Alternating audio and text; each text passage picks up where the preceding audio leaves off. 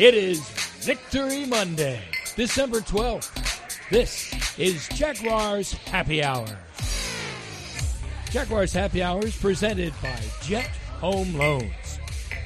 And now, a guy who'd like to extend warm holiday greetings to little Cindy Lou Who's brother Derek, J.P. Shadrick. I'm lost on that one. Welcome in. It is Jaguars Happy Hour. It is Monday. It is December 12th.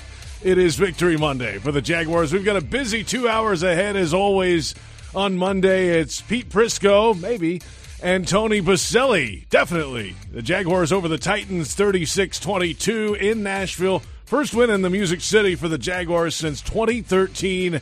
Half of our staff was in high school at the time. We found out today at a meeting. Quarterback play was fantastic yesterday.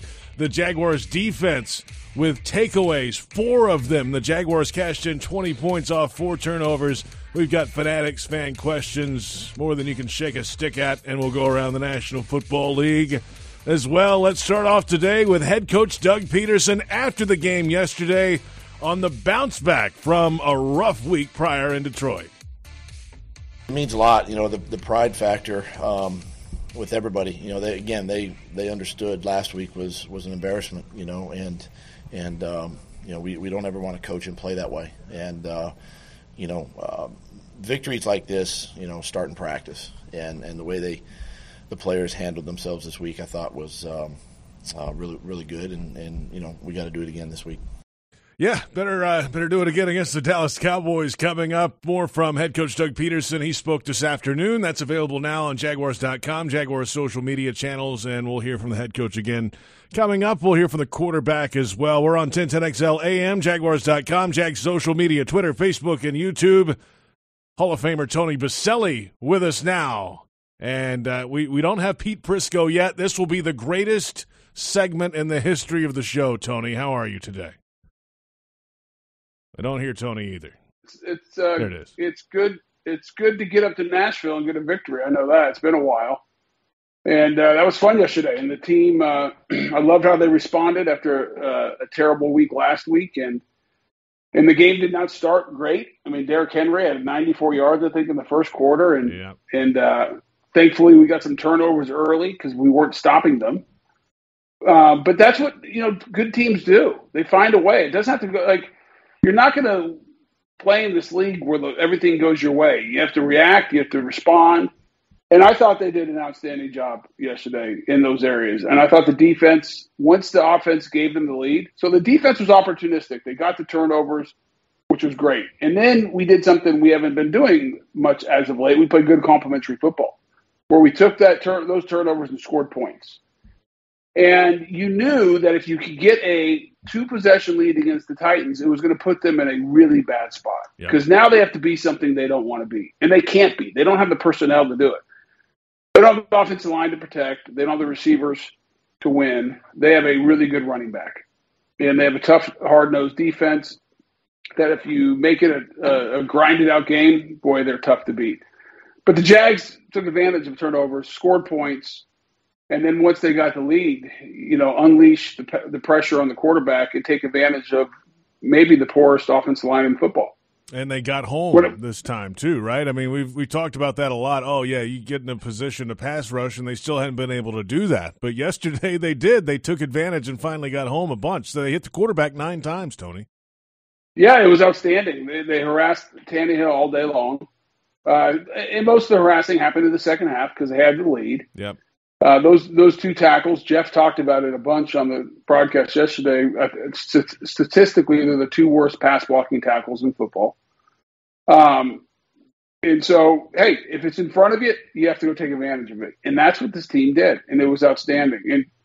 And but enough of the defense for right now. The highlight of yesterday was Trevor Lawrence. Yeah, he was as good as any quarterback in the NFL this year. He had a career-high passing yardage day yesterday, efficient throughout, 3 touchdowns through the air, another on the ground. Well, he should have handed the ball off. Doug Peterson confirmed again today, but he made it work with a stiff arm and got into the end zone.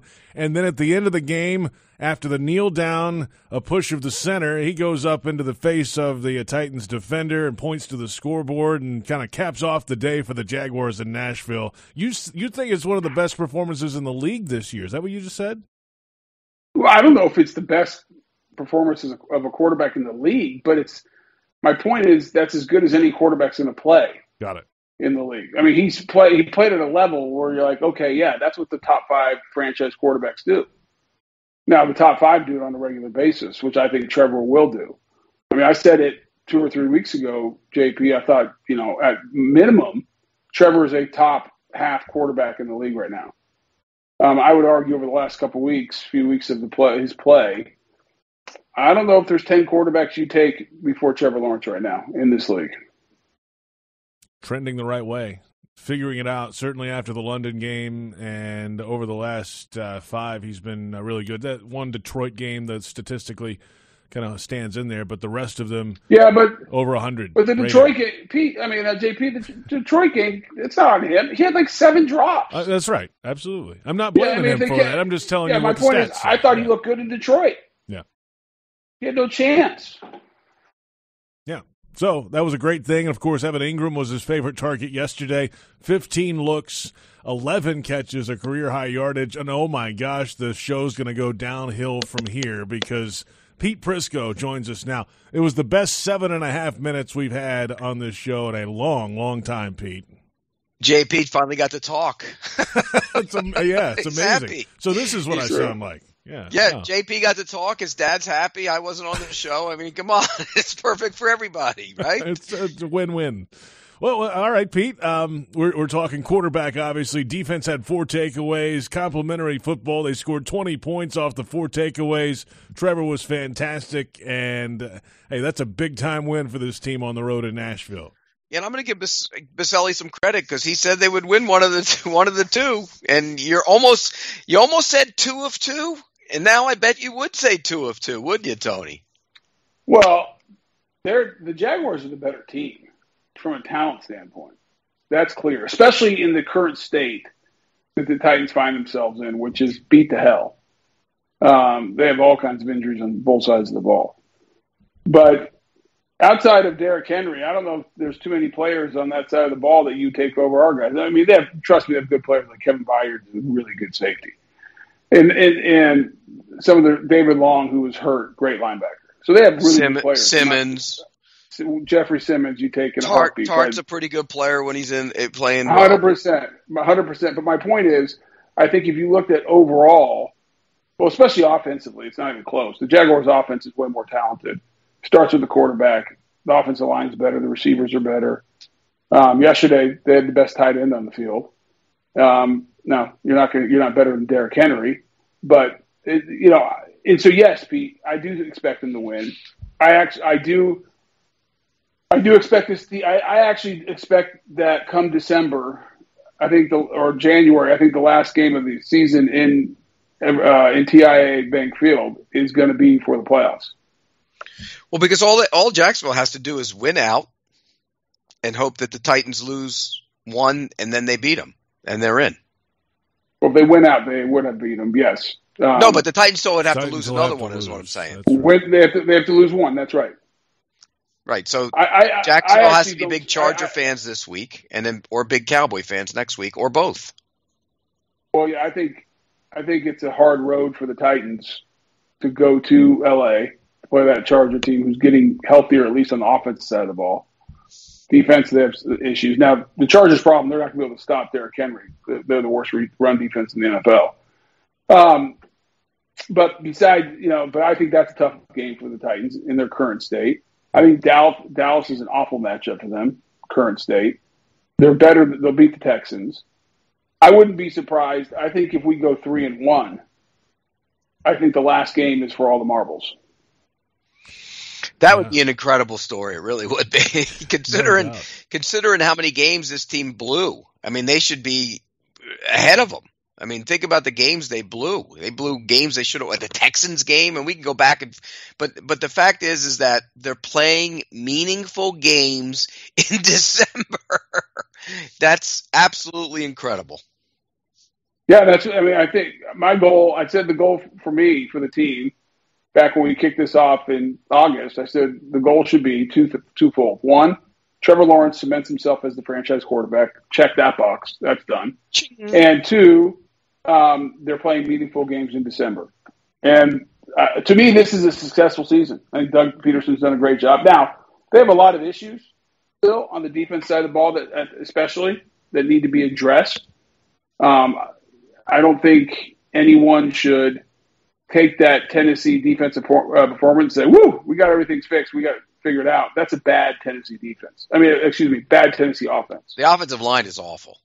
It's atrocious, Pete. It is simply atrocious. I told you that last week. Remember we were talking about it, and I said I had done the workup on them because they were my spinning tops of the week. They're bad. That's a bad offense. They're little, too. Their inside guys are little. They're little. And what concerns you is they still had 120 yards rushing with Derrick Henry at halftime. Yeah. That's not good. But I mean, you gotta look. Somebody in that building must be listening to us. By the way, what'd you say? Somebody in that building must be listening to us. Why is that? Did you see what they did? They played Williams on the outside. They put Trayvon Walker with his hand down. I mean, my gosh, they're listening. Well, I'll say this, Pete. The thing that it was a great win. It was off. But this is how the defense has to play. They're not going to be a stout defense. They have to play opportunistic football, take it away, and let the offense go score points, get a lead, and then they can play, single-threaded or single-focused football with just don't worry about the run and go after the pass game. I mean, if you go look at the first half of that game, erase the turnovers, the Jags defense was not stopping. My biggest fear was 14-7 with the Titans driving. And I was like, oh, my. Like, you can't afford Derrick Henry. He had 100 yards or 94 yards at the time into the first quarter. I'm like, if this gets into a game where they stay on ahead of schedule, they stay on schedule and can play the way they want to, we're winning a shootout at the end is where it's at. But that's where those turnovers, that's why turnovers is the biggest thing in the NFL. You steal possessions. If your offense responds, you get a couple possession lead and everything changes. And that's what happened. And hats off to the defense. I mean, Shaq Quarterman with a huge hit of Derrick Henry, great play. Wingard heads up on the miscommunication between Westbrook, Keeney, and Tannehill. He makes the tackle. Trayvon Walker strip sack. I mean, those three plays in the first half were huge. I mean, just gigantic. Yep. And it changed the course of the game. It changed the game where that Titan offense was feeling pretty good about themselves. Derrick Henry was hitting chunk yardage against you, and you get the turnovers, and your offense scores, and all of a sudden you look up and you are completely dominating the game. You're controlling it, and you're asking Tennessee to do something they literally can't do. Yeah, the Quarterman takeaway, the forced fumble there was the one that really turned it because, as you mentioned, Tony, they started that drive at their own 40 because the Jags had kicked it out of bounds, and then they get a 21-yard run up to the 42, and then up to the 37, and then they get a 16-yard, and he's in the clear, and that hit from Quarterman changed the whole thing because the Jaguars go down. They score right before halftime, get the lead for the first time, and then start the second half with a football as well, and then extend it out to 2 scores and held it for 7 minutes. I mean, that was when it really started. That changed everything because if Quarterman doesn't force the fumble there, and you just take, kind of figure what the natural course of that drive was going to be, you go into halftime 21-13. Yeah. And let's say you do score coming out of half because offense was playing fine, but it's still only 21-20. You're still down 21-20, and the Titans feel like they could still just keep on running the ball. That's right. And they're feeling good about themselves. You change that with that big hit. That's why we talk about it all the time. Like somebody has to make a play. Someone has to do something impactful and give Shaq Quarterman credit. He did that. Isn't it funny how the ball bouncing one way or the other? Because that thing popped. There's only one way it could have ended up in the hands of Jacksonville, where it went. Yeah. Normally that would go out of bounds or down on the line. It went right into his hands, and he was in bounds. I mean, it was an incredible turnaround. But I know you guys talked a little bit about the quarterback already, but one thing that I got to laugh about, and Tony, I'm sure you're laughing about it too, is let's go back to a month when people in that town were killing that kid. I mean, my gosh. Right. Remember? Is he a franchise quarterback? Did they draft the right guy? Is this guy going to be the long-term answer? That talk was actually all over that city a month ago. Right? A month ago. Yeah. 8 weeks ago, a month ago, right. 5 weeks ago. And now look what he's done. He's been outstanding. And again, I said it last week, sustainable success for a franchise comes at the quarterback position. So Jacksonville fans should sit back and say, we have him. That's what they should say. Because from now on, for the next decade, your franchise will be relevant. Okay? You will be relevant. And I'm talking about on the national scene. Trevor Lawrence does that to the Jacksonville Jaguars. Let's come back. We'll hear from that quarterback, Trevor Lawrence, on his day at the office in Nashville yesterday, and some of the other pieces on offense with a big day in Nashville. PRI Productions, the official event production company of the Jags, has everything you need to bring your next idea to life. Visit PRIProductions.com. We are off and running. It's Jaguars Happy Hour, presented by Jet Home Loans on the Jaguars Digital Network.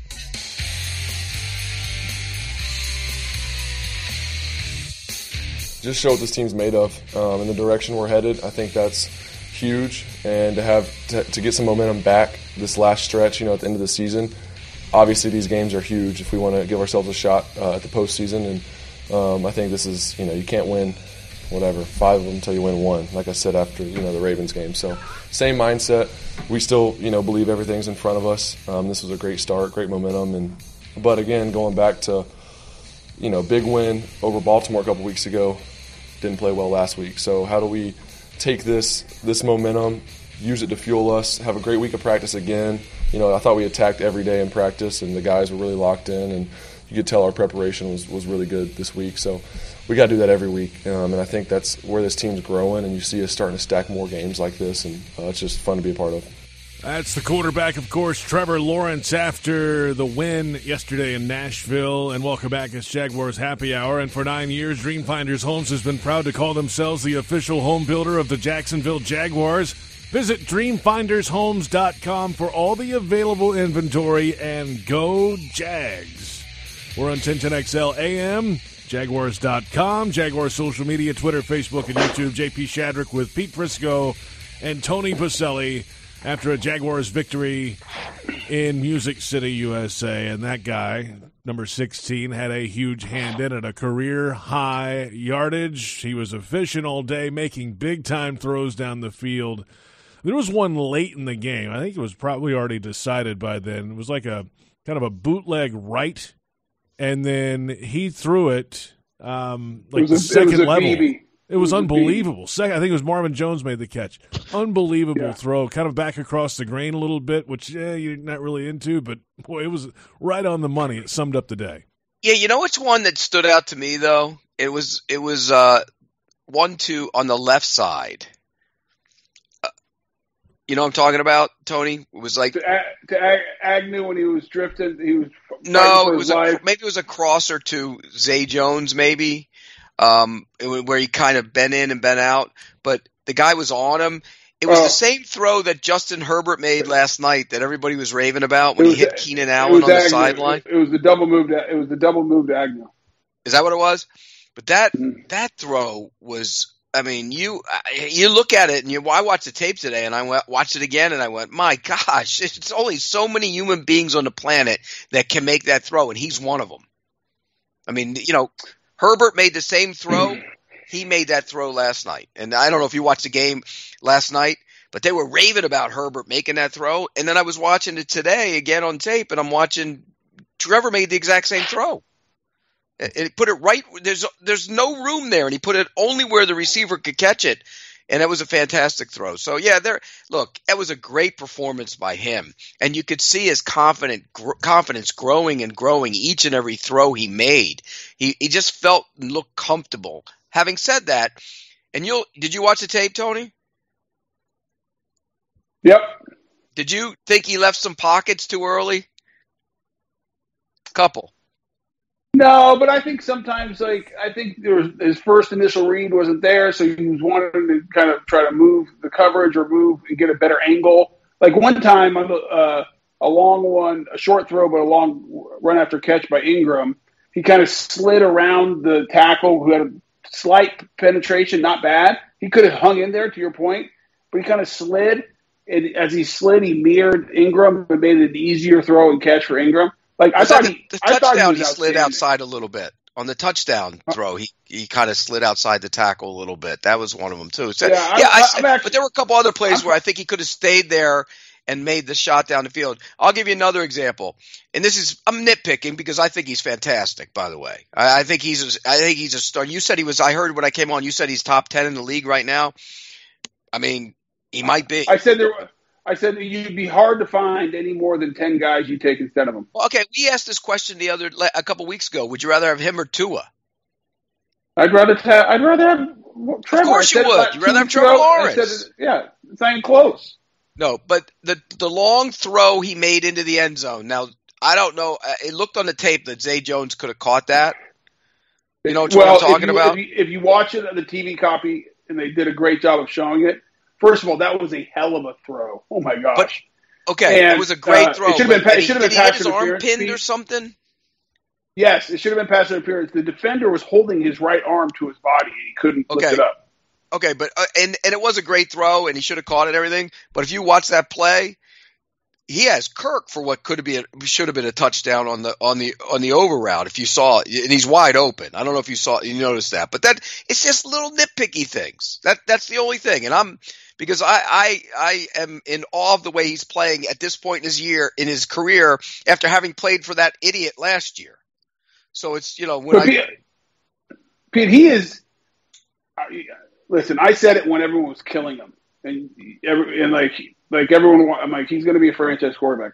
Like, he wasn't playing well, but he's going to be a franchise quarterback. I have no doubt in my mind. The thing that continues to impress me more is how he handles everything around it. Like, just listen to his comments. He's so balanced. He's like, yeah, it was great win. But you know what? We talked about how great the Baltimore win was, and we kind of crapped the bed the next week. Like, we need to learn, the maturity of this guy. You forget that he's 23 years old, the second-year guy. He's like, hey, we got to, this is great, but now we got to learn how to prepare and go stack wins on top of each other if we want to do what we want to do, which is go to the postseason. You know, there's a maturity about him. You know who he reminds me of? The way he handles himself, the way he makes the big play, the way he scares people with his ability to get outside the pocket. And he isn't him yet, but he reminds me of Josh Allen, the way he handles himself. Josh Allen is a pro's pro. He's an alpha, and the team responds to him, and he knows how to handle the media, and he's great outside of the football. You know, I don't know if you guys seen many of the videos, the way he handles himself. He calls people out of the crowd and signs autographs for him, and he just knows how to that's who Trevor Lawrence is. And I think I saw it. Brent Martineau had Trevor out last week or something, along with Josh Allen for one of his things. And you could just see him interacting and being involved and basking in it and enjoying being the quarterback in that city. Josh Allen's the same way in Buffalo. He enjoys being the quarterback of the Buffalo Bills. And, you got to be a special kind of guy because everybody wants the marquee New York and, the Chicago and L.A. But if you're going to be the quarterback in one of these cities, in Jacksonville and Buffalo, you have to embrace it. And I think that's what Trevor Lawrence is doing. That's why he's going to take that team to another level and give it the due that it will eventually deserve to get. Because it's never, even when you guys are really, really good, Tony, you never got the due you deserved. But now you have the quarterback in an era with social media and everything else. They're finally going to get it because of him. So, Pete, it's interesting. I was thinking, as you were saying, as you were making your comment, I believe in the next, call it 4 years, the 5 best quarterbacks in the NFL will be Josh Allen, Patrick Mahomes, Joe Burrow, Herbert, the kid Herbert, and our guy. And I think those will be the best. Trevor Lawrence. Those will be the 5 best quarterbacks in the NFL. I would not in the next 3 years. I would not. I just think that those. And the funny thing is, Pete, 4 of those guys play in small markets: Kansas City, Buffalo, Cincinnati, and Jacksonville. Right. That's right. Yeah. You know, the league's like, can we get one in New York or Dallas? I mean, Dallas has Dak. Dak's a good player. I don't think Dak is in that category, in my opinion. No, but you know what's funny, Tony, though? Because those quarterbacks are so good, those small market teams are relevant. Won't matter. It doesn't matter. Right. If you're good, it's just like when Russell Wilson was playing in Seattle and they had that great defense. Seattle was a disaster, then all of a sudden became a trendy chic team. If you win, they grab, Buffalo. People laughed at Buffalo for years, and now they're one of the fun teams to watch, and people pay attention to them. Same with Cincinnati. Jacksonville's coming. That's coming to Jacksonville. And now having said that, I'm with Tony. They got to do something with the defense, but that's a whole other issue. We'll get to that coming up, of course, in a few minutes. Pete, that's what worries me. But I have no idea what's going to show up on Sunday against Dallas. I have no idea. I am, lost of what to expect based on the heckle and jive of this team. No. Jekyll and Hyde, you mean? Whatever, yeah. What did I say? Jekyll and Hyde. Same thing. Jekyll and jive. It's been a long day already, Pete. I didn't sleep much. Jekyll and Hyde. That's a new one. I've never heard that one before. Yeah, I just made it up. Just go with it. But this kind of bipolar sense of which team's going to show up. And my biggest concern, and we'll talk more about the Dallas game coming up, because you talk about a huge opportunity. You go win that game, because the playoffs are right in front of you. And I think you do control your own destiny, because I don't see the Titans going undefeated with their schedule. And if you do, you're going to go to the playoffs. But I worry, because tell me the good quarterback that we've beaten, like a good drop-back quarterback. I mean, Herbert early, but he was hurt. And I look at this Dallas game, I'm like, uh-oh, Trevor better be really good, because I think the only way you beat Dallas with the way our defense has been playing against a team who can run and pass is in a shootout.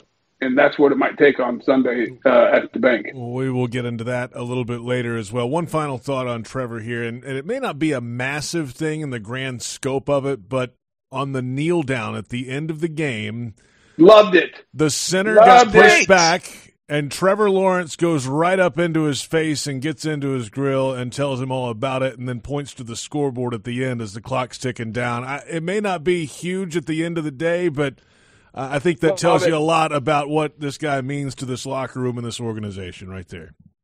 Well, no, you know what else it does? It's exactly what we said last week. We talked about the bully bullying the bully, and you can't, until you bully the bully back, he's going to continue to do it. Well, they bullied the bully. That's what they did. And he bullied the bully.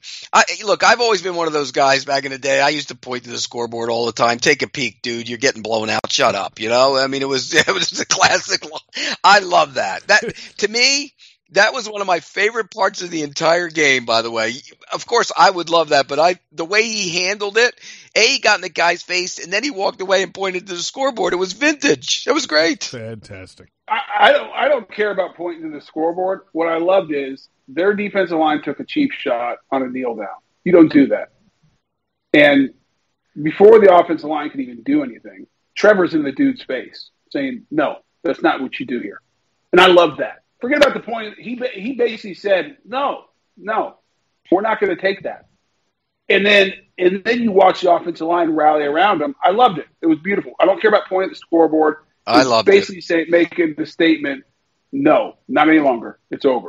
And watching that, it really makes me want to see Week 18 be for something. Absolutely. How good. Oh, boy. You know what? I can't remember the last time this team played on Sunday Night Football. I'll say this. 2011. If that's for all the money to go to the playoffs, that might be the game that gets flexed. Because remember, they flex the game to there's no Sunday night game at this point. They wait for whatever game has the most meaning for the playoffs. And yeah, but the way the other South Division's going, it could be Brady playing. It could be. Yeah, and if it's Brady, Brady's going to get the jump, no doubt. But Pete, could you imagine to go to the playoffs in Jacksonville, Tennessee Titans, Jacksonville Jaguars? That'd be awesome. It would be. Yeah, just don't make a rap video before the game. We're back in a moment. That'd be a mistake. We'll get more on that maybe in a little bit.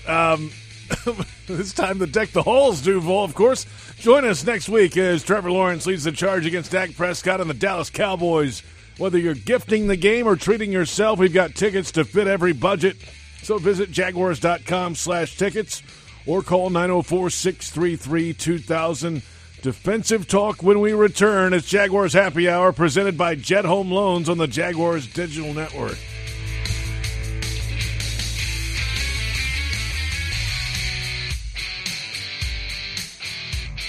They showed the video, making sure we all got into it and everything. I mean, that's kind of, we did a good job of coming in, trying to write our own narrative this season, write our own narrative this game. Obviously things have happened in the past, but really we're trying to, like I said, kind of take this game for what it was. And it was kind of it really is a must-win game for us here in the division and everything. Happy we came out on top. Foye Oluokun, Jaguars linebacker, in the locker room in Nashville yesterday after a Jaguars victory 36-22 over the Titans. And it's Jaguars Happy Hour presented by Jet Home Loans. J.P. Shadrick with Hall of Famer Tony Boselli and Pete Prisco. He's in the Happy Hour Hall of Fame. Pete, what? Let me ask you this. What was on that video? That's what I'd like to know. Well, do you know? So they asked Doug today, and Doug was like, hey, anything in a team meeting, we're not saying what's in it. But it seemed like it was, rivalry, history, what some of these players don't understand the Titans-Jaguars thing. So I think there was some of that. I don't know the full detail, but that's my feeling, just the tea leaves. So I'd love to see that video, what was on it. What do you think was on it, Tony? 99? I think the history. I think probably there was some stuff in 99 on there, and just how one-sided it's been lately. I don't know, just one of those hype videos, which is fun. Yeah. To me, those are always like, okay, you show up the night before, you get all hyped up. Okay, I'm going to go to bed, sleep, eat. Like, there was like a lot of time between that and kick it off. Like, okay. Yeah, that thing was a way long time ago. Unless you can pipe that in right in front of my face before I'm walking on the field. I loved them. They were fun the night before. And I think what they do more than anything, give you a little bit of a reminder, like, hey, this is important. But for some guys, they love video it. of Josh Evans banging his chest again when you guys came out of the tunnel that one time. Remember? God rest his soul because he's passed away, but I remember that guy was a live wire, as it turned out.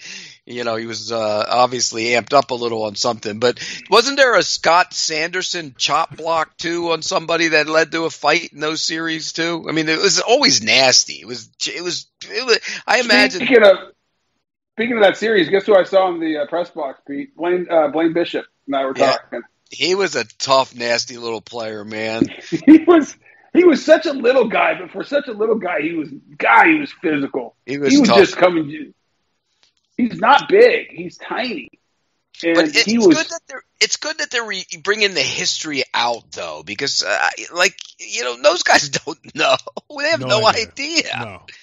No idea. No. And I was saying that earlier in the show. I mean, we found out in a staff meeting in here in our department today that half the staff was in high school or younger when the last time the Jags won in Nashville. It's that kind of thing. There's a lot of young people that work in this place, in this environment, that don't understand it as well. So outside of the locker room too. Hey, defense. We just heard from Foye.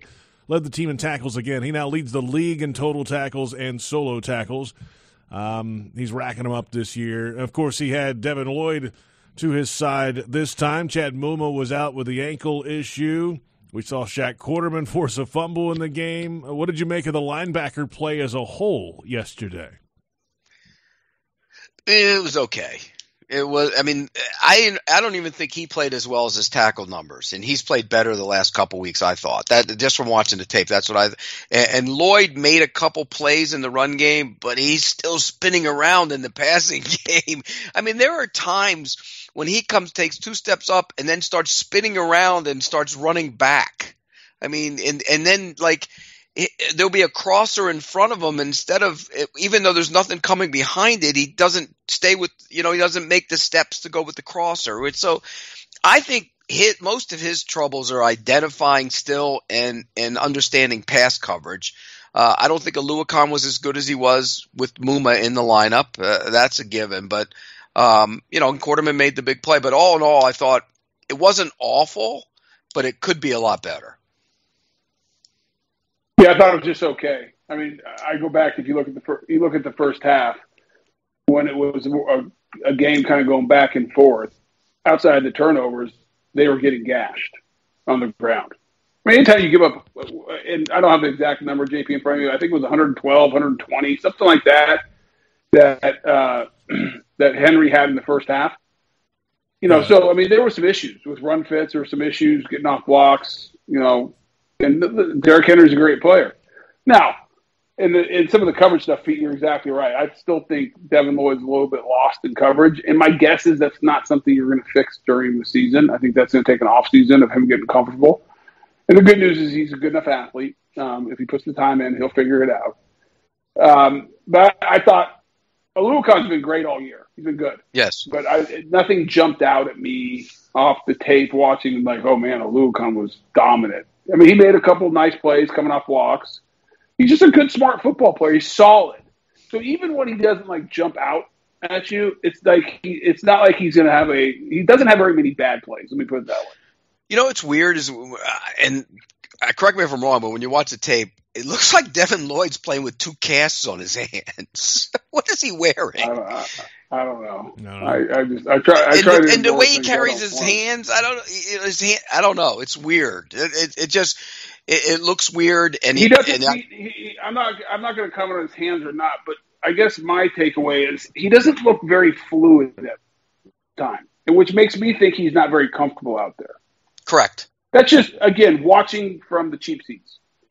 Maybe they're telling him to do pirouettes in his dropbacks. No, they're not. No, they're not. Stop it. I'm joking. But to your point, Tony, there was a pass to the sideline where normally with his speed, he'd be boom, he'd get over there and blast the guy, and it almost didn't look like he was running full speed because he's scared that he's making a mistake of some sort. You know what I mean? It's just it made the tackle, but it wasn't an explosive tackle, whereas he has that explosive ability. Hey, so you're right. I agree with you. One more on defense here. Trayvon Walker, a little more 3-point, Pete. We talked about that briefly earlier. They're listening. How do you look? Listening. How do you look me and Tony overall? are the coaches of this team. Come on, they're listening. I mean, look, he looks more comfortable when he's got his hand on the ground. He just does. And the sack came with his hand on the ground. The pressure when he came to the inside, and I think Arden Key ended up with a sack, came with his hand on the ground. He's better with his hand on the ground. That's what he looks much more comfortable with his hand on the ground. I think he had 8 snaps with his hand on the ground. Should he have more? Well, yes, I think so. I don't think he's an outside linebacker, in my opinion. I think he's a very good football player. He's disruptive. He's powerful. He's long. He's young. His best days are ahead of him. And I thought he played a really good overall game. Now the sack, it was the tight end. It was the worst job from an offensive tackle ever. I mean, the protection there is, if you go back and look at it, the protection is designed for the tight end to run through the defensive end on his way to the route. It's basically a chip. And so you see him right there. He runs through him. He's releasing him. And then the tackle goes and supposed to get him. If you watch the tackle's not even looking at the defense and too late. It is literally the easiest thing you can do. Look where he's looking. He's looking inside. Yeah. Then he's like, uh-oh. I was like, what are you doing? No wonder. And why is he looking inside? Because even the guard is uncovered, if I'm not mistaken, in that defense. Because he doesn't know what he's doing. The protection's set up to help you with the defensive end. So guess what? Work your way out there so you're right there when the tight end releases before the guy gets going again. So I'm not taking anything away from Trayvon because he does a great job at the point of attack, not letting the tight end slow him down too much. Really good football, athletic move there. And then you can see him that he had some bend and he accelerated to make the play. But what he needs to become is a dominant pass rusher where he has counter moves. He's working inside. This is a good athletic move again. He has good quicks. He has all the skill sets, but he needs to learn to be a professional pass rusher. He does look not at know look at the explosion when he comes inside. I mean, that's just. That's you can't coach teach. that. Yeah, you can't. No, you can't teach he has that. But Pete, what he needs to learn how to become a professional pass rusher. Go watch. If you want to understand what I'm talking about, Pete, and but go watch Dwan Smoot rush the passer. he has hand slaps, one arm, one arm press. He's working back inside. He's constantly moving and doing stuff. Hold on. Pete was doing the hand motions. Like Pete's doing it. Yeah. Like he knows what's going on. Yeah. Well, I mean, I know the hand motions. I've watched enough of it, and you see the great pass rushers, and Tony's right. They all have it. But again, twitchiness, he's not twitchy as a stand-up outside rusher. But for a down end player, he's pretty twitchy. You know what I mean, Tony? It's different. It's a different animal when you look at it from that standpoint. If they're going to play 3-4, which that's what they play, and you drafted him knowing that you were a 3-4 team. So, that's why I always love people like, well, maybe we should play a 4-3 because of Trayvon Walker. Well, wait a second. You drafted him. Number 1 overall. You knew you were a 3-4. So, okay. But if you stay in a 3-4, then you need to play him in my opinion, as a 3-4 defensive end. Put 10 pounds on him. He's fine. Especially the way the game is played today. How many people are really running downhill at you in this league? And then you can kick him out. You can either be a 3 technique and sub, or you can kick him out to defensive end and sub. Which is what he was on those plays. He was a defensive end in the 4-man line. That's what they did. Nobody's in 3-4 all the time anyway. Basically, what Buffalo did. It's what Buffalo did, Pete, with Bruce Smith. Bruce Smith was a 3-4 defensive end. Right. He played inside on first and second down, and then on third down and nickel, he would go to the outside. It was much better for him, JP. If you're a Jacksonville fan, that's encouraging what you saw from him yesterday. Let's come back. He's a talented dude now. He's talented. He no is doubt about that. Indeed talented. Evan Ingram put some things on display yesterday. We'll hear from him coming up in just a moment. And, of course, the second hour coming up in a little bit. We'll get your social media questions to go around the NFL and keep it real like we always do. It's Jaguars Happy Hour presented by Jet Home Loans on the Jaguars Digital Network. It's big. It's a rhythm builder. You get that first catch in, or even the first 2 opportunities, kind of just flushing them, letting them go, and just having the opportunities keep coming. You just want to capitalize. And once you get that one and then that second one, get into the flow of the game, you kind of settle in. And then, the defense kept giving us the ball, and so we were able to kind of sustain drives, get some points, and that just kind of gets players in the rhythm and offense in the rhythm as well. That's Evan Ingram, Jaguars tight end, a career day. Yes, he tied a career high with 11 receptions. It is a career high in receiving yards, and he had 2 touchdown catches in the game. Evan Ingram on a 1-year deal with the Jaguars, making a statement, I would say, yesterday. Welcome back. It's Jaguars Happy Hour. Country superstar Kenny Chesney returns to Jacksonville April 14th. Tickets on sale now. Don't miss Kenny Chesney's I Go Back Tour with special guest Kelsey Ballerini at Daly's Place.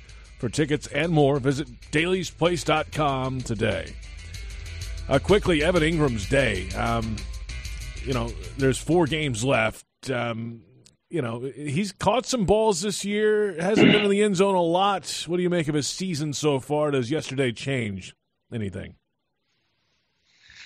Well, I think you don't want to get rid of him. Ideally, you'd like to keep him because you don't want to make a position of need weaker. He is what he is. He's a receiver masquerading as a tight end, and he does a good job of it. I think they should do everything they can to try and get him locked up for a couple more years. I think you can see that the relationship between he and Trevor is growing too. So I was impressed. Is he a star tight end? No, but he's a nice guy to have on your roster. I can tell you that. What stops him from being a star tight end? Because he definitely has the speed, athletic ability. Inconsistency, Tony. In New York, it was inconsistency, and I think it's been a little inconsistency here. But you're right. I mean, he can run, he can catch it, but he had drops in New York. That was a problem at times. I think he's getting better. But you got to. He's not a great blocker. He tries, but he's not. He doesn't have the length or the size of a big even a Kelsey. He's like 6'4", 6'5". Yeah, what is Ingram? About 6'3"? Like 6'3". Yeah, about 6'3". Yeah, he doesn't look like a long, big tight end. Yeah, he's you know, 6'3", in fact, you look at him when the receivers come around him, he's not that big physical tight end. So that I think, but again, the way the game is played and the way they use him in this offense, I think he's perfect for what they want to do with him. Having said that, they need to get another tight end who can be the dual threat guy who can block and but the problem is, you look around the league, that position isn't very good right now. It really isn't. No, but I'll say this. Evan is not afraid to block.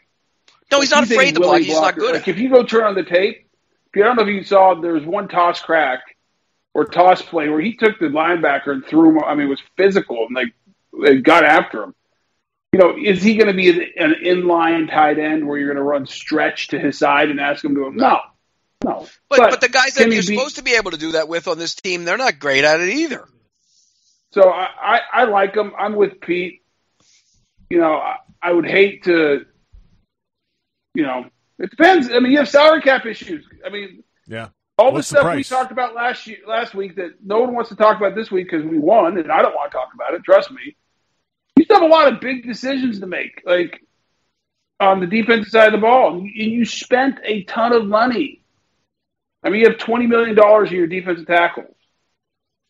You have, 28. Yeah, I mean, and you got corner $28 money. million in your corners. Just two corners, not all of them, just two of them. Well, one of them can go. You know, one of them's going. Shaq Griffin's. No, I get that, but my point is, you got like. So I'm with you. Like, you don't want to don't create another position of need. Because if you let him go, I mean, I guess the question, and it'll be interesting. We'll get more insight in the offseason. You know, how much does Doug and the offensive staff think it would be a fall off from Evan Ingram to Dan Arnold? You know, Dan Arnold is a athletic guy, tight end. Obviously not as good as Evan because Evan's won the job. But maybe if they felt like there's not that big of a drop-off, they could go Dan Arnold. I don't know. But I'm with you, Pete. I try to bring him back because I think you have enough other needs that you have to address now. All right. Plenty of show ahead. 1 hour down, 1 hour to go. We'll get to your social media questions coming up. Plenty more ahead with Tony Baselli and Pete Prisco. I'm JP Shadrick, and this is Jaguars Happy Hour presented by Jet Home Loans on the Jaguars Digital Network.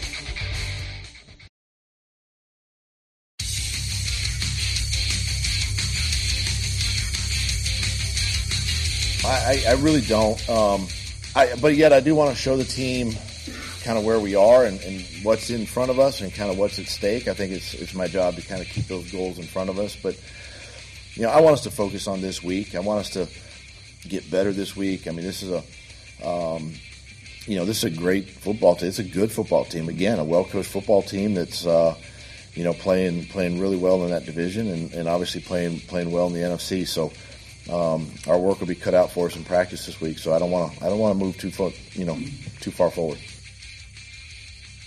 That's head coach Doug Peterson. Today, the full press conference, available on Jaguars.com, Jaguars social media. Welcome back. It's hour 2 of Jaguars Happy Hour on Victory Monday after a Jaguars win in Nashville over the Tennessee Titans. JP Shadrick with you. The Jaguars win it 36-22. They improved to 5-8 on the season. The Jaguars trailed 7-0 and 14-7 early in the game, but they chipped away and they took the lead just before halftime for the first time and never looked back. The Jaguars scored 20 points off 4 takeaways. The defense had 4 sacks, 9 quarterback hits, and 8 passes defensed in the game. 3 fumbles and 1 interception for the 4 takeaways. Derrick Henry got his early, but the Titans were forced to go away from the run in the second half. That's how the game went.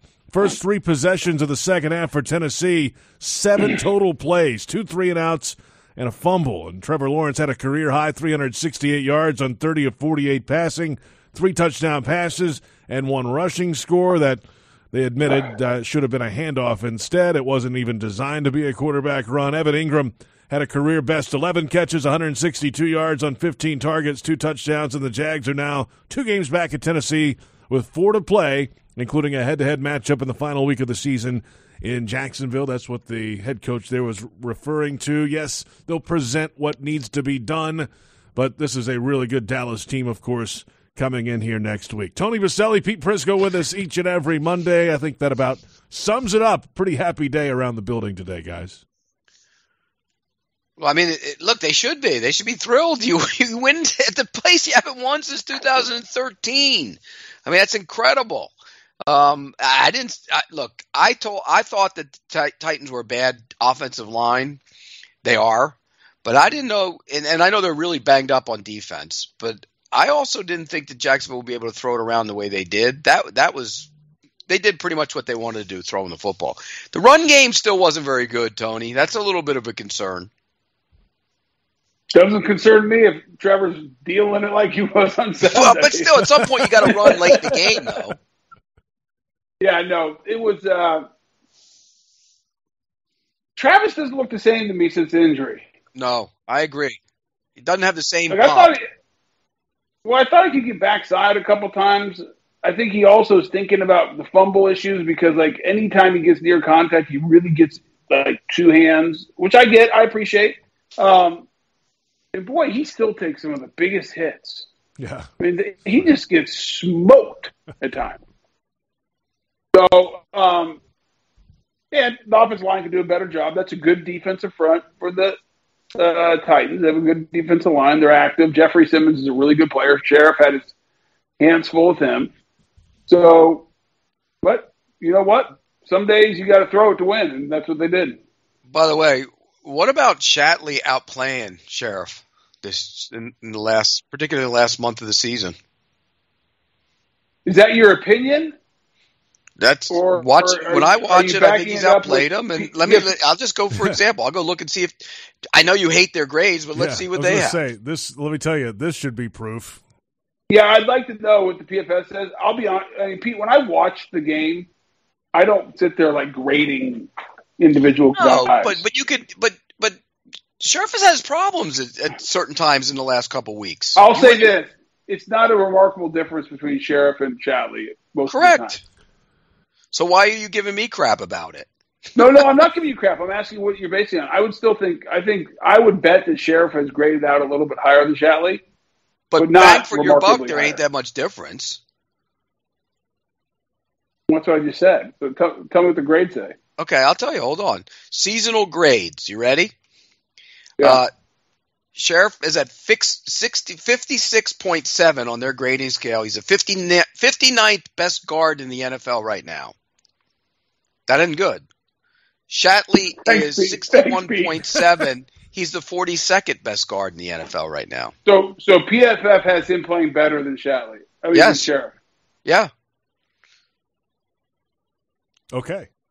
I mean, but that's not concerning at all to you, JP. I mean, you paid that guy a boatload of money, and you got a guy who's not even supposed to be starting out playing him. All right, what are you going to do about it? Well, I'll ask you another one to look up, Pete. I bet you Jawan Taylor's graded higher than Cam Robinson. No. It's close, though. They're really close. 67 and 60.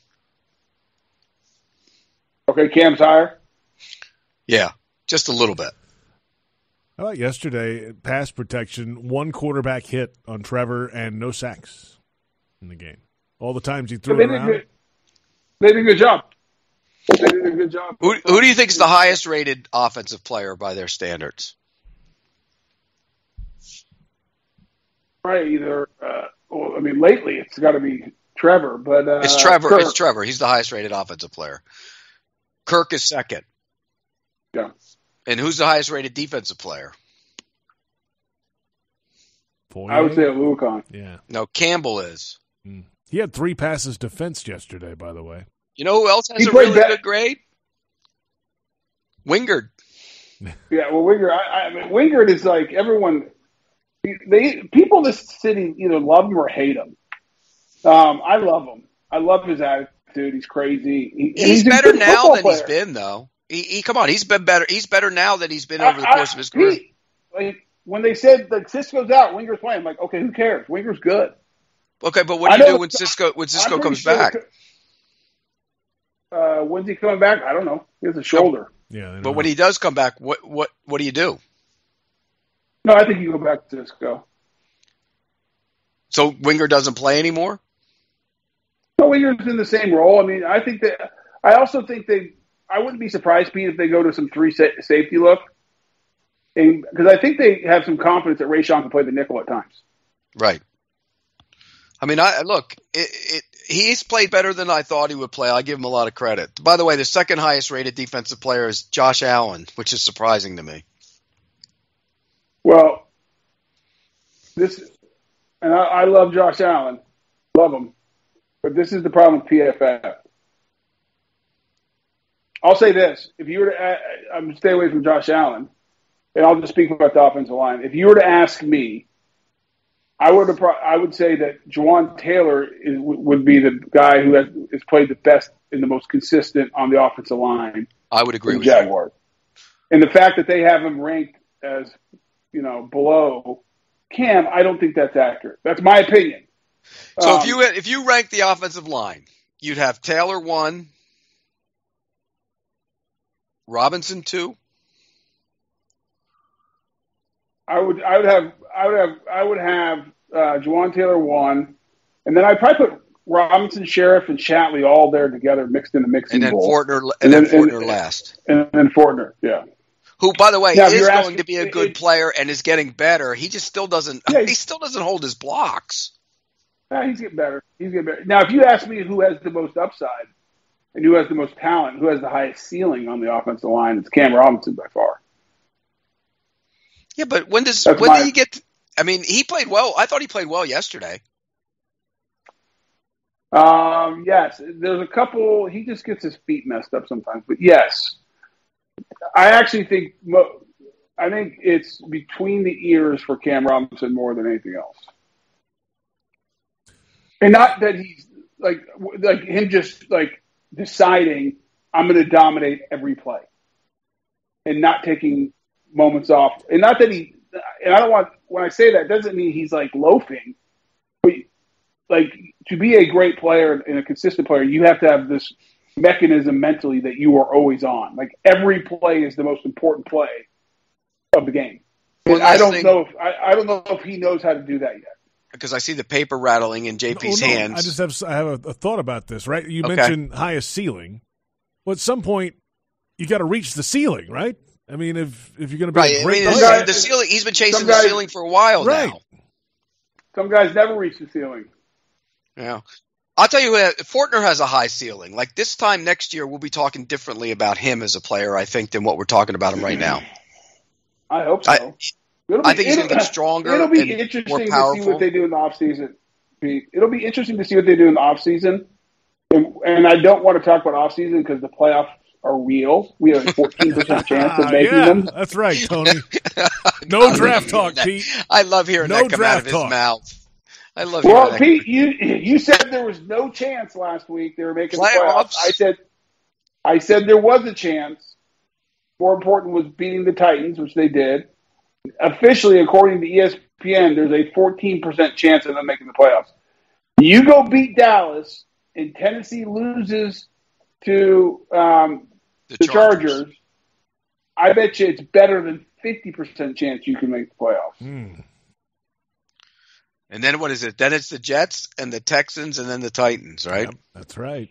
Those are winnable. That's right. Well, here's the thing. When this team's playing well, Pete, they can beat anybody. Well, they've blown out the Chargers. They've shown that. I mean, if they win the division, they would be the 4 seed and play the 5 team, which could be who? Miami, Cincinnati, or could be Cincinnati. Yeah, it could be Cincinnati or Baltimore again. Imagine we played Baltimore again, Baltimore, beat them again. Twice in 1 year. That's right. Yeah, you would rather play. I'll tell you what, though. I say you'd rather play Baltimore than Cincinnati, but after watching Cincinnati's offensive line yesterday, my God. By the way, one quick thing, JP. I want nothing to do with Joe Burrow in the playoffs, Pete. No. Nope. One quick thing, JP. Yes. For the Cowboys game, Terrence Steele, the right tackle. ACL, MCL, out for the year.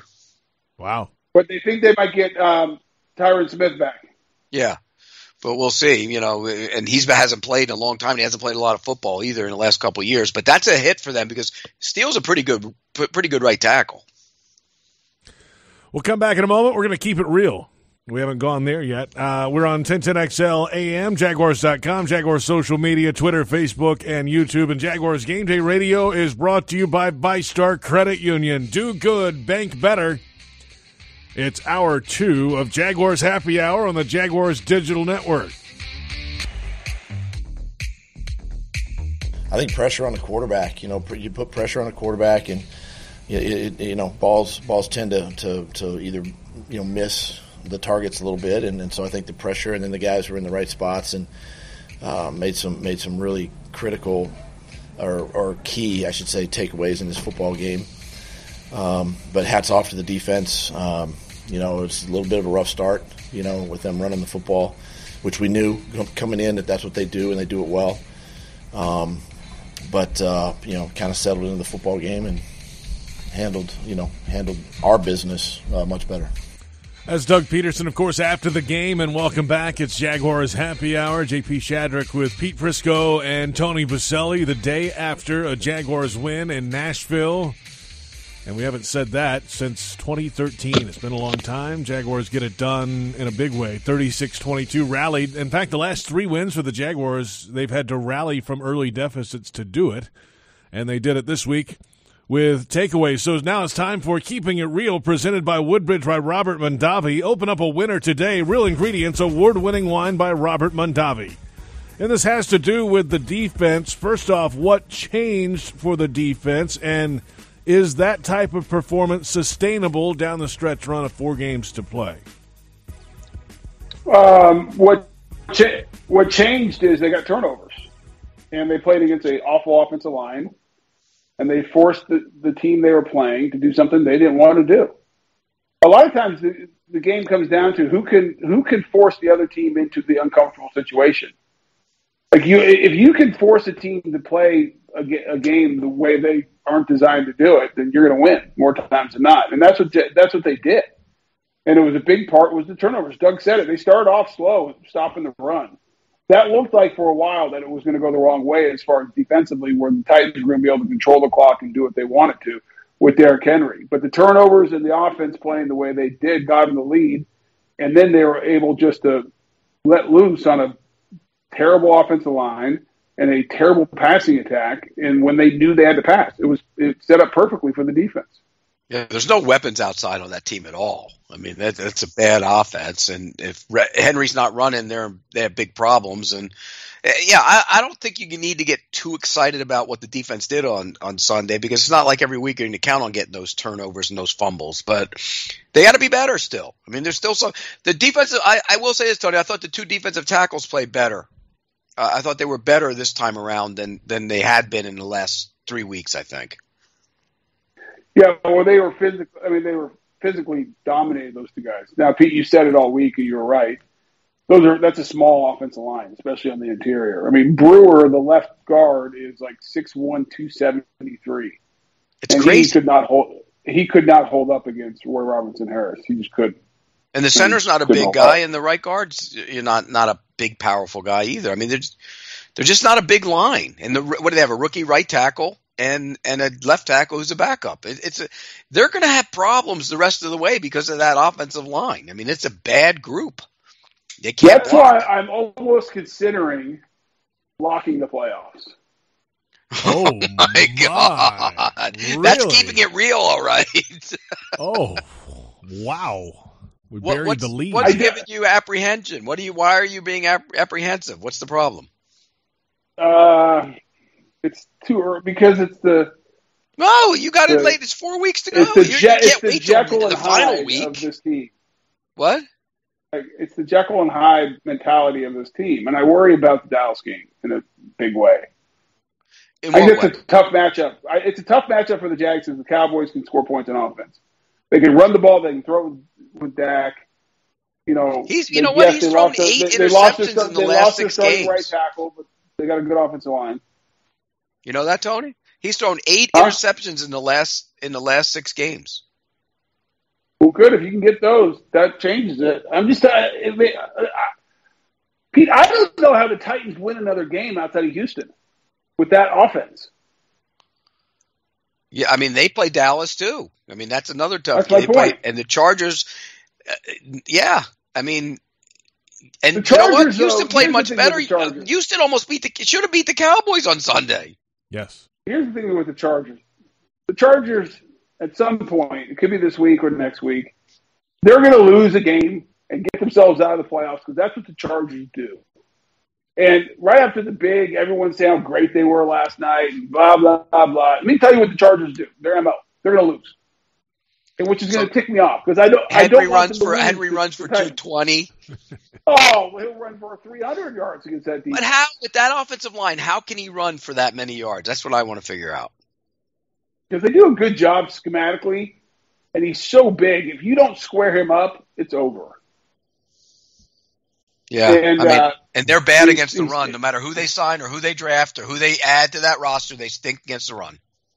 Yeah, they're not good against the run. But But With that guarantee said- it. Do it. no, because here's the thing. I think if we go 2-1 in the next 3 games, so if we win 2 of the Dallas Jets and Texans game, 2 of those, I am 98.7% sure that last game is going to be for the playoffs. That's specific. That's a specific Yeah, percentage. I don't think that's the game you got to worry about. I don't think that's the one. I think they win that game too because they're better than them, the way they're constructed right now. The games you got to worry about are the next couple. And you can talk all you want.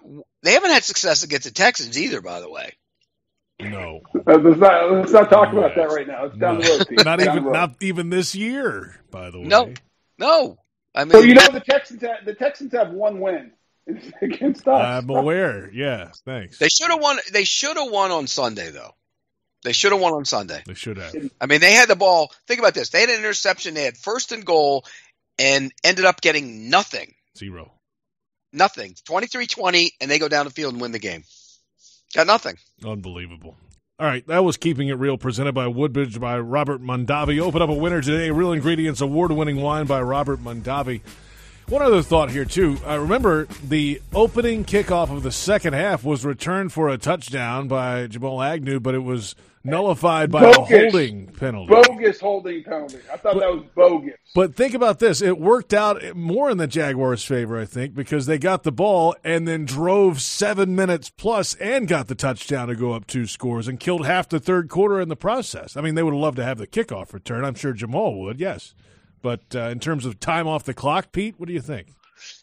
Yeah, you want the kickoff return. Okay, Kickoff returns are demoralizing to teams. They really are. And once they're called back, that changes it a little bit. But no, look, that's a nice drive and all, and you did use clock, but you'd rather have that kickoff return. Yeah, get the bird in the hand, right? I like that.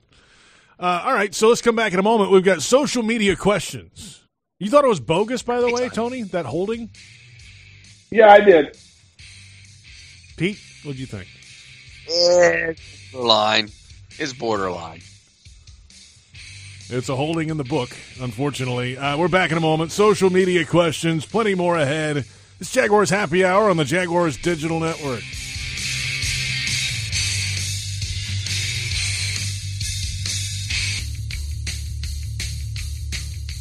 He's been able to handle everything, and now he's battling, the injury this week, and to put the team sort of on his back like he did again today, just shows the type of player and person that he is, and how tough he is. He's the right leader, for us, and we're excited to have him as our quarterback, and he can only get better, and that's the, I think that's the one thing that, I'm most encouraged about is just how much more we can pour into him, and as he leads this team. That's the head coach, of course, Doug Peterson, after the game in Nashville yesterday, talking about Trevor Lawrence and his career-high passing yardage performance and leadership ability of this team. Welcome back. It's Jaguars Happy Hour. Jaguars win in Nashville, 36-22 over the Titans. J.P. Shadrick, Pete Prisco, and Tony Baselli. Hey, JP, hello, before we get to questions, don't me and Tony have to do something here and wish you a happy birthday? Oh, yes! Happy birthday, JP. Hey, thanks, guys. You didn't have to do anything, but thank you. Happy 60th. We're happy you're still with us. I mean, this is great for us. So great. Yeah, thanks. You're almost on Medicare, aren't you? I'm getting close. We're as long as I keep getting close, that's fine. Just keep having them, right, Pete? You would know. Yeah, well, the bottom line is if you're getting close, then Baselli's getting close, and I'm already there. Okay? I mean, let's be real. We're all old farts. That's the bottom line. But I'm not as much of one as you two. JP, so Pete, what are you, 62? Yeah. I'm 50. How old are you, JP? I'm 41 today. 41. God, you're young. You really are young. You God, I remember when I was 41. Say that louder for the people in the back. Yeah. I mean, my God. JP, what are you going to do for 40. your birthday? You going to do anything special? I'm going to do 30 more minutes of this show.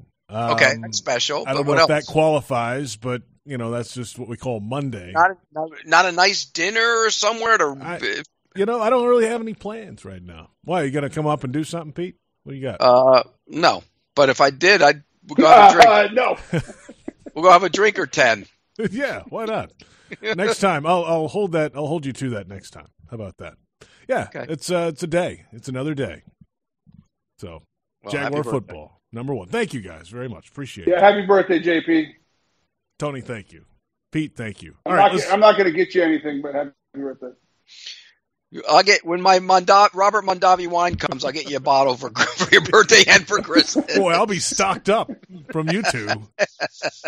It's time now for the Fanatics fan questions, and Jaguars fans are gearing up and saving big at Fanatics.com. Shop today and rep your Jags gear on game day and every day. Fanatics.com, officially licensed everything. We put out the cat signal on Twitter. Here's the best that we've come up with today. Number one, at Zach Bierman, what is the likelihood that Ingram is extended? How much of a priority should be given to retaining him? I think a lot of that is dependent on, the money. Yes, I think he is a priority. What's we it cost? talked about this a little bit earlier. What's it cost? I think it costs you $11 a year over 3 years. Do they have that? $11 million a year? He's making 10 this year or 8. One of the two. Well, Tyler Conklin, who signed a 3-year deal with the Jets, 3 years, $20 million. What is he making this year? 8 or 10? I'll tell you right now. But you're right. But if you're going to give him a couple extra years, you can't give him $30 million. He's making 9. Okay. So make it – okay, he's making 9. So make it 3 years, 27. 24 with – 25. 27 with like half of it guaranteed. Yeah, that's good. That's what I would do. And I would keep him. I would try and keep him. Because, again, you look around the league, there aren't a lot of them. But there are a lot of them in this draft, though. And some good but here's the other thing. Before you do anything, you got to figure out your salary cap. You have some – as you sit today, you have salary cap issues going into next year. That will change because you're going to get rid of some high-paid guys that you signed very recently. With that said, what are you going to do at right tackle? You letting Juwan Taylor walk? You drafted Walker Little, second round 2 years ago. You don't draft a guy in the second round that you plan on starting. So I think you probably have to pencil him in as your starters, my guess. Or are you going to pay Juwan Taylor, and can you pay 3 guys? Because my guess is Juwan Taylor, this is a wild guess, will get north of $14 million on the open market. Don't you think, Pete? Yeah, you got some big decisions to make. I'm just looking at some of those cap hits for, there's some big guys money-wise in terms of, Shaq Griffin's he's gone. He's got a $17 million cap hit. I think they'll be done with him. What do you do? What do you do with Roy Robertson Harris with $10 million cap hit? These are the decisions you got to make, Pete. Because you have no depth at that position. It's not like you have a bunch of big guys sitting there waiting to take a spot. The weird thing is they're in cap hell,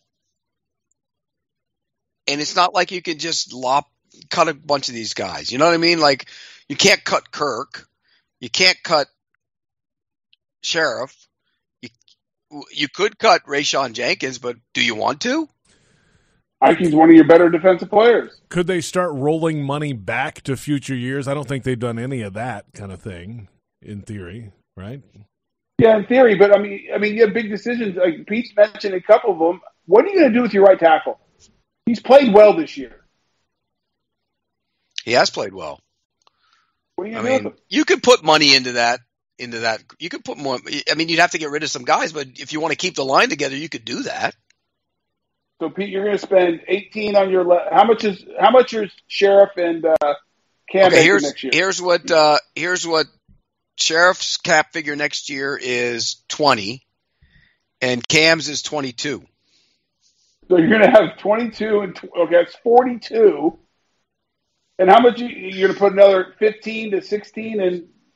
Well, don't the Eagles have a bunch of money? As somebody pointed out to me, they have a bunch of money in cap in the offensive line. Where? Lane Johnson, Mailata, and Kelsey. I don't think Malata's a big number. Go look at Malata's number. He's not a big number.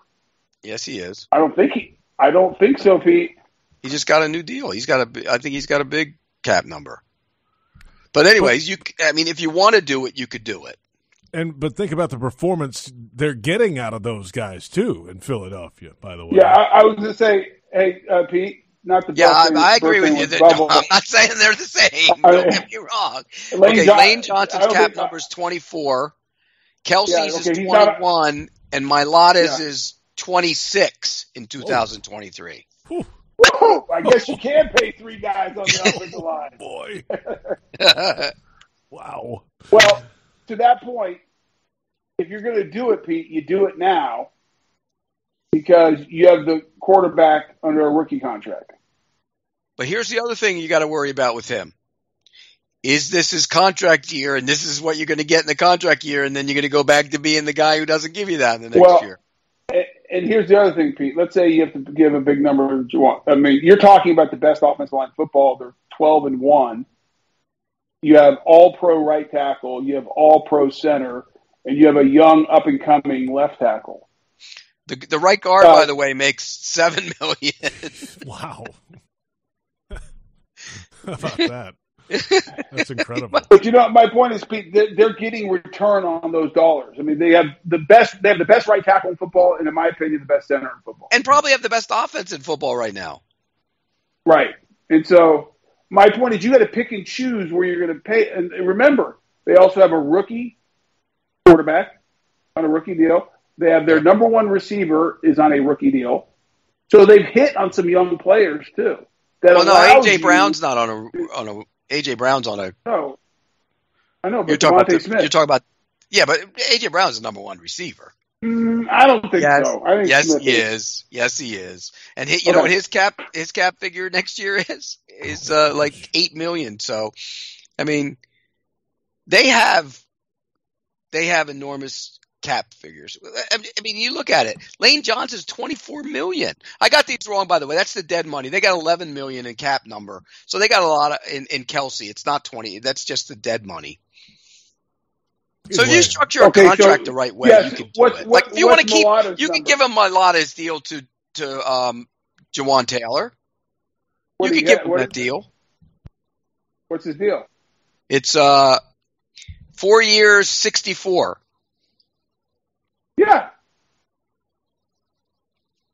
My question is this, though, Pete. Are you getting the return if you have three high-paid offensive linemen? Let me ask you this way. Are any of them going to the Pro Bowl? Are any of them all-pro? No. In Jacksonville, no. How many of them are all-pro in Philly? Kelsey and maybe Lane Johnson. Lane Johnson for sure. Yeah, and Kelsey. Who's playing better right tackle than Lane Johnson in the league right now? Yeah, he's a good player. Don't get me wrong. He's a really good player. No, that's what I'm saying. I wasn't being critical. I'm saying who's playing better at right tackle. I can't think of anyone. That's my point. But okay, so if you could get that kind of production out of your group, you would pay it all day long. And they are. Let's move along. Next question. Social media. That was quite a discussion there. At Nick Popejoy, happy Victory Monday. What was the best throw from T-Law? That would be Trevor Lawrence. I think the one to the sideline, I like that one the best. He threw a rifle shot to Agnew. That was unbelievable. I could pick about 10 of them. Let's not start calling him T-Law either. You don't like that? Why not? No. I don't like when they do His that. name's Trevor Lawrence. T-Boss and P-Pry. I mean, what are we doing? Is that what they call you, Pete? Pete No. I didn't know that. No, but you know what I mean? What do we do? We do that to everybody now. PP. What's up, PP? It's almost as bad as using initials as your first name. Let's start calling Pete PP. Let's go PP. Yeah, well, I mean, or I could just use my initials and call me PS, like JP does. My goodness. What is your first name anyways, JP? Oh, we went through this before. John. It was John or something. No, it's not John. It's it's something weird. It is weird. It's a weird name. It's not weird. What are you talking about? It's weird. Jared Jermaine. is not weird. Oh, yeah, Jared. Thank you. Jared. You don't use your first name either, Tony. Yeah, that's Jared right. Patton, right? Listen, Don Anthony. Yeah, Bosco. you don't use your first name either. Donnie. When I was born, they called me Tony, and I don't remember. I didn't know my first name was Don until the first day of first grade when they were doing roll call, and they go, Don Baselli. And I looked around, I'm like, who's that? So I'm doing a show with Jared and Donnie. That'll bring him in. Peter. Yeah, Peter. Easy. Next question. Well, we're on a roll tonight. This is from @WillP888. Tony, people are now saying your locks are back in business. You ready to lock in the playoffs now? Oh, please. I'm close. I'm close. Just not. No, either are or you aren't. What are you waiting for? You are. I mean, you're in or you're out. There's no middle ground. Right. Here. You can't wait to after the Cowboys game. This is my concern. I actually think they're going to the playoffs. My concern is if I lock it, I'm going to put bad juju on it and mess it up. So I'm not locking it. Well, your lock got him a win in Tennessee. So you locked the Titans, so they won that game. You got a lock. You can lock it.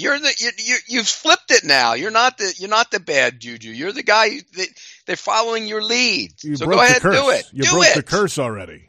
Do it. Pete, let's wait a little. We have 19 minutes left. Keep going. What's going to change between now and the top of the hour? Darius Williams outside the corner. They put Trayvon Walker with his hand down, and now they rallied around your lock. And if you lock the playoffs, it's going to happen. That might have been the video they showed in the team meeting. Was Tony locking the win the other week? Or could be, or us ripping players that are too young to be ripped. Moving along, next question on social media today at special user Nam3. Tony, when is the Baselli burger coming back, and why did it even go away? That's a little off topic. Yeah, you'd have to ask the company that made it. I have no idea. I agree. It should never have left. It was a world-class burger, record sales. I'm shocked that it's not still here. I can honestly tell you, I don't remember even where that was. It was McDonald's. I don't remember that one. You don't remember 96. You didn't have one, Pete? No. If his name was associated with it, I damn well sure didn't. Because knowing him, he was getting a little of the proceeds. Whoa, hey, easy there, buddy. What did Baselli burger have on it, Tony? Yeah, what was the Baselli burger? It was 3 patties. 3 patties, 2 pieces of cheese, like pepper jack and American. Lettuce, pickles, onions, lettuce, and a mayo sauce, maybe. So mustard, it was a Big Mac with pepper jack. You're right. You named all the ingredients of the song. It was on a different bun. It wasn't on the sesame seed bun. So okay. I don't know. So it's a fancy Big Mac. Unbelievable. It was good. I enjoyed it. Let's move along. A couple more questions to go on social media. We are rolling in this one. This is Bandy Bets. What will this team have to do to beat the Cowboys next week? And after this performance, will Pete give the Jaguars a chance in this game, or will he say they aren't winning like last week? No, they have a chance. They have a chance, but I'm with Tony. It has to be a shootout. And to have a shootout, that means those 5 guys up front have to be able to block that group. I mean, that group can get after the quarterback. I mean, Parsons can get after the quarterback, and Lawrence, they can rush the passer. So we talk about this offensive line. This is the week you better protect that quarterback. Yeah, this is a huge test for the offensive line, Pete, which means it's a great opportunity. A great opportunity to go, show, where you stand amongst the other offensive lines in this league. I agree with Pete. I think it has to be you're going to have to win a shootout. I think for the Jaguars to win, it needs to be 34-31 type of game. And I think they can win it. I'm not locking the game, but I think it'll come down to the fourth quarter. I think it's going to come down to a turnover, and I think it's going to be the Jaguars' defense having to force a turnover. And if they can get that one extra possession late, they're going to win the game. Hey, JP, isn't this game isn't the number 1 Fox team going to be there for this game? The A crew will be here. Yes, that's right. Yeah. Mm-hmm. Yeah. Greg Olson, Aaron Andrews, Burkhardt. Yeah. Yeah. That's big. That's big for this is a moment for these young kids to go show people if Trevor Lawrence throws for 350 against Dallas and they win the game, then all of a sudden the national perspective has changed. And then you'll lock it, won't you, Tony? Oh, yeah. Well, you're right. What if I lock it right now, Pete? What if I lock it right this second? I got it. I want to see it. I want you to do it. Do it. I mean, the only thing you can be is wrong. It's a 50-50 shot. I mean, come on. Lock the damn thing. Or just think about it. The Titans are going to win one more game, so what's holding you back from locking it? I'll tell you what. Let's come back. Let's think about it. Let him marinate on it. We'll come back in just a moment. We got to do the power rankings, AFC South. Okay. Well, I can't wait to hear these. Before the lock or after the lock, we'll find out when we come back. Thanks for all your social media questions today. The tension is palpable on this show. We're about to find out if Tony Boselli is going to lock the Jaguars going to the playoffs right after this. It's Jaguars Happy Hour on the Jaguars Digital Network.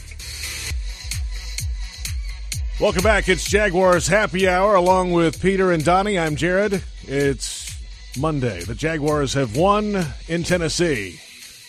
Well, it's only Peter and Jared. Donnie has walked away, apparently, and as we wrap up the program, as we look around the NFL, we start off with the AFC South and the Jaguars moving up. Yes, they are in second place. Yes, they're trying to walk down the Tennessee Titans at 7-6 now in Tennessee.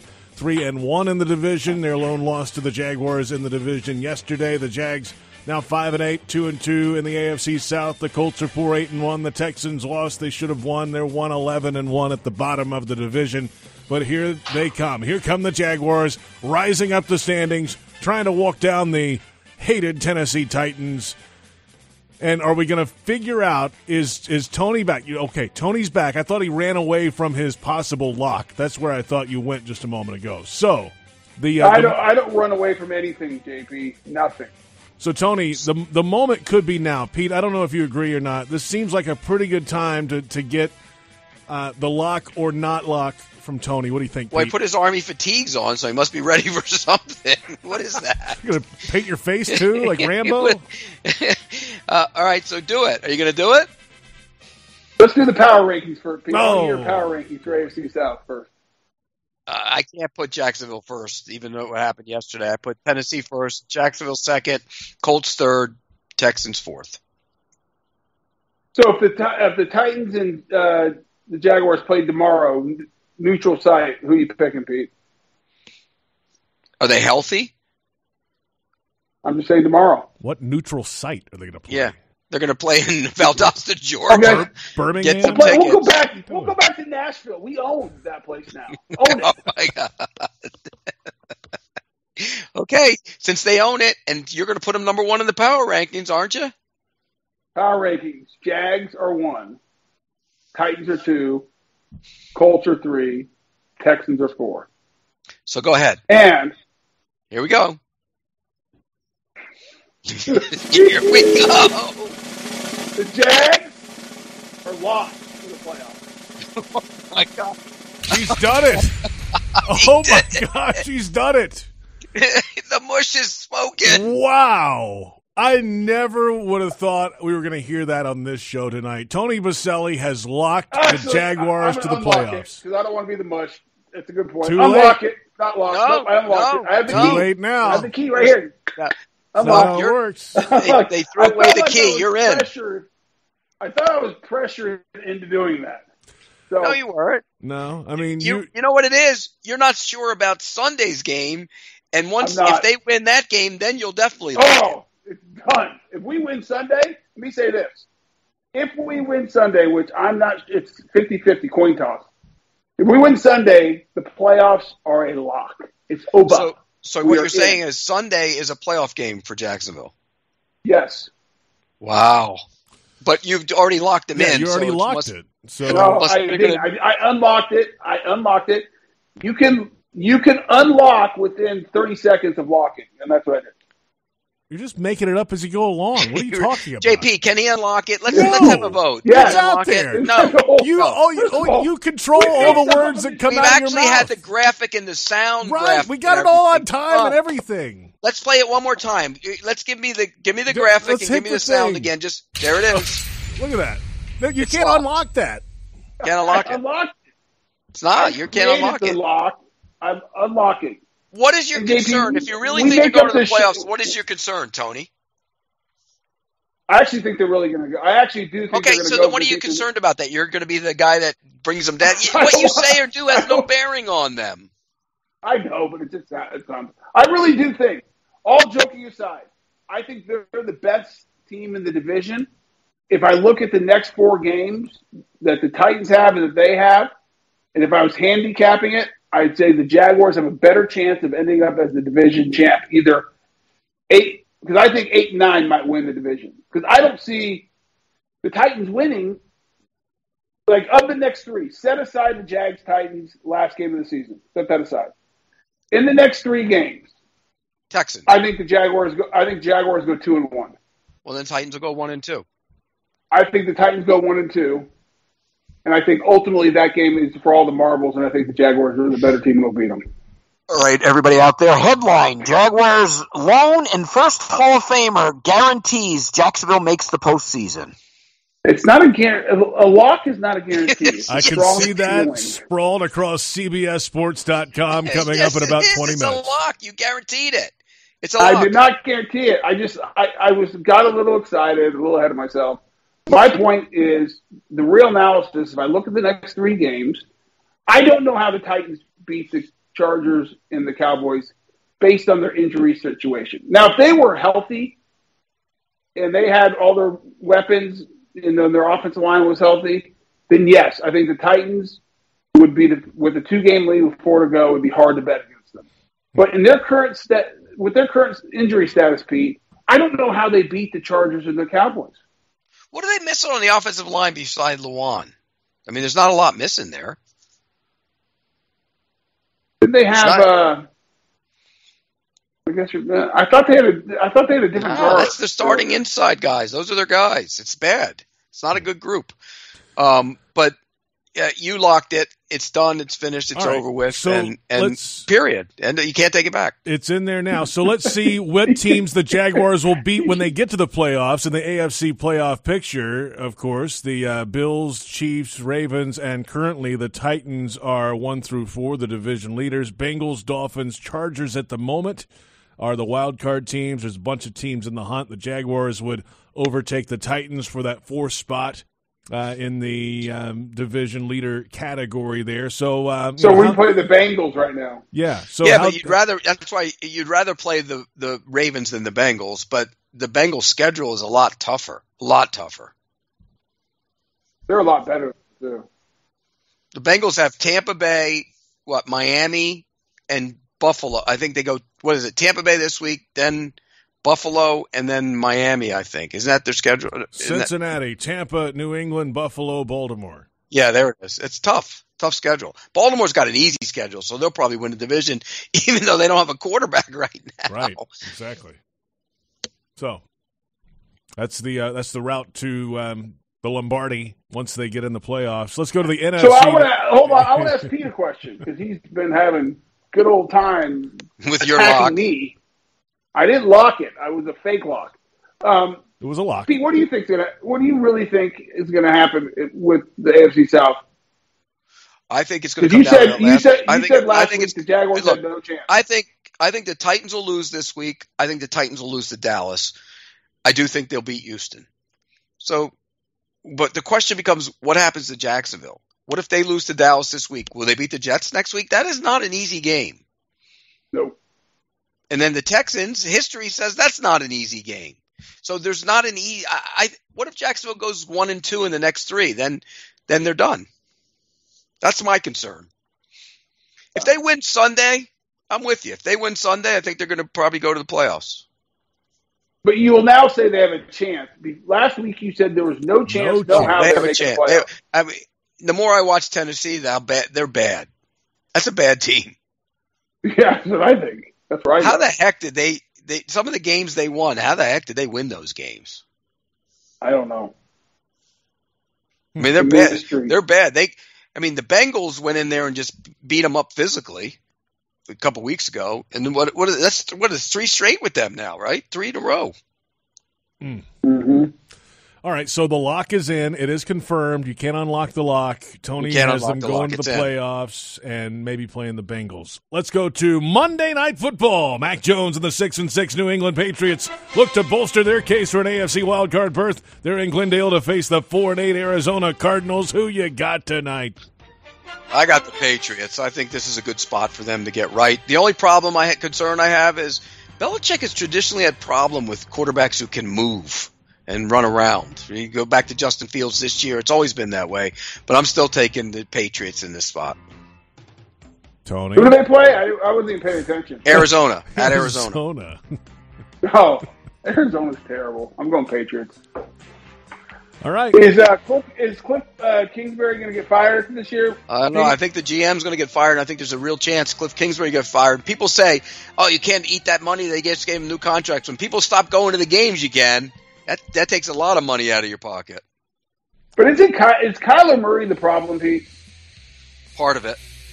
I mean, like we said when they signed him, you're damned if you do and you're damned if you don't. Yeah.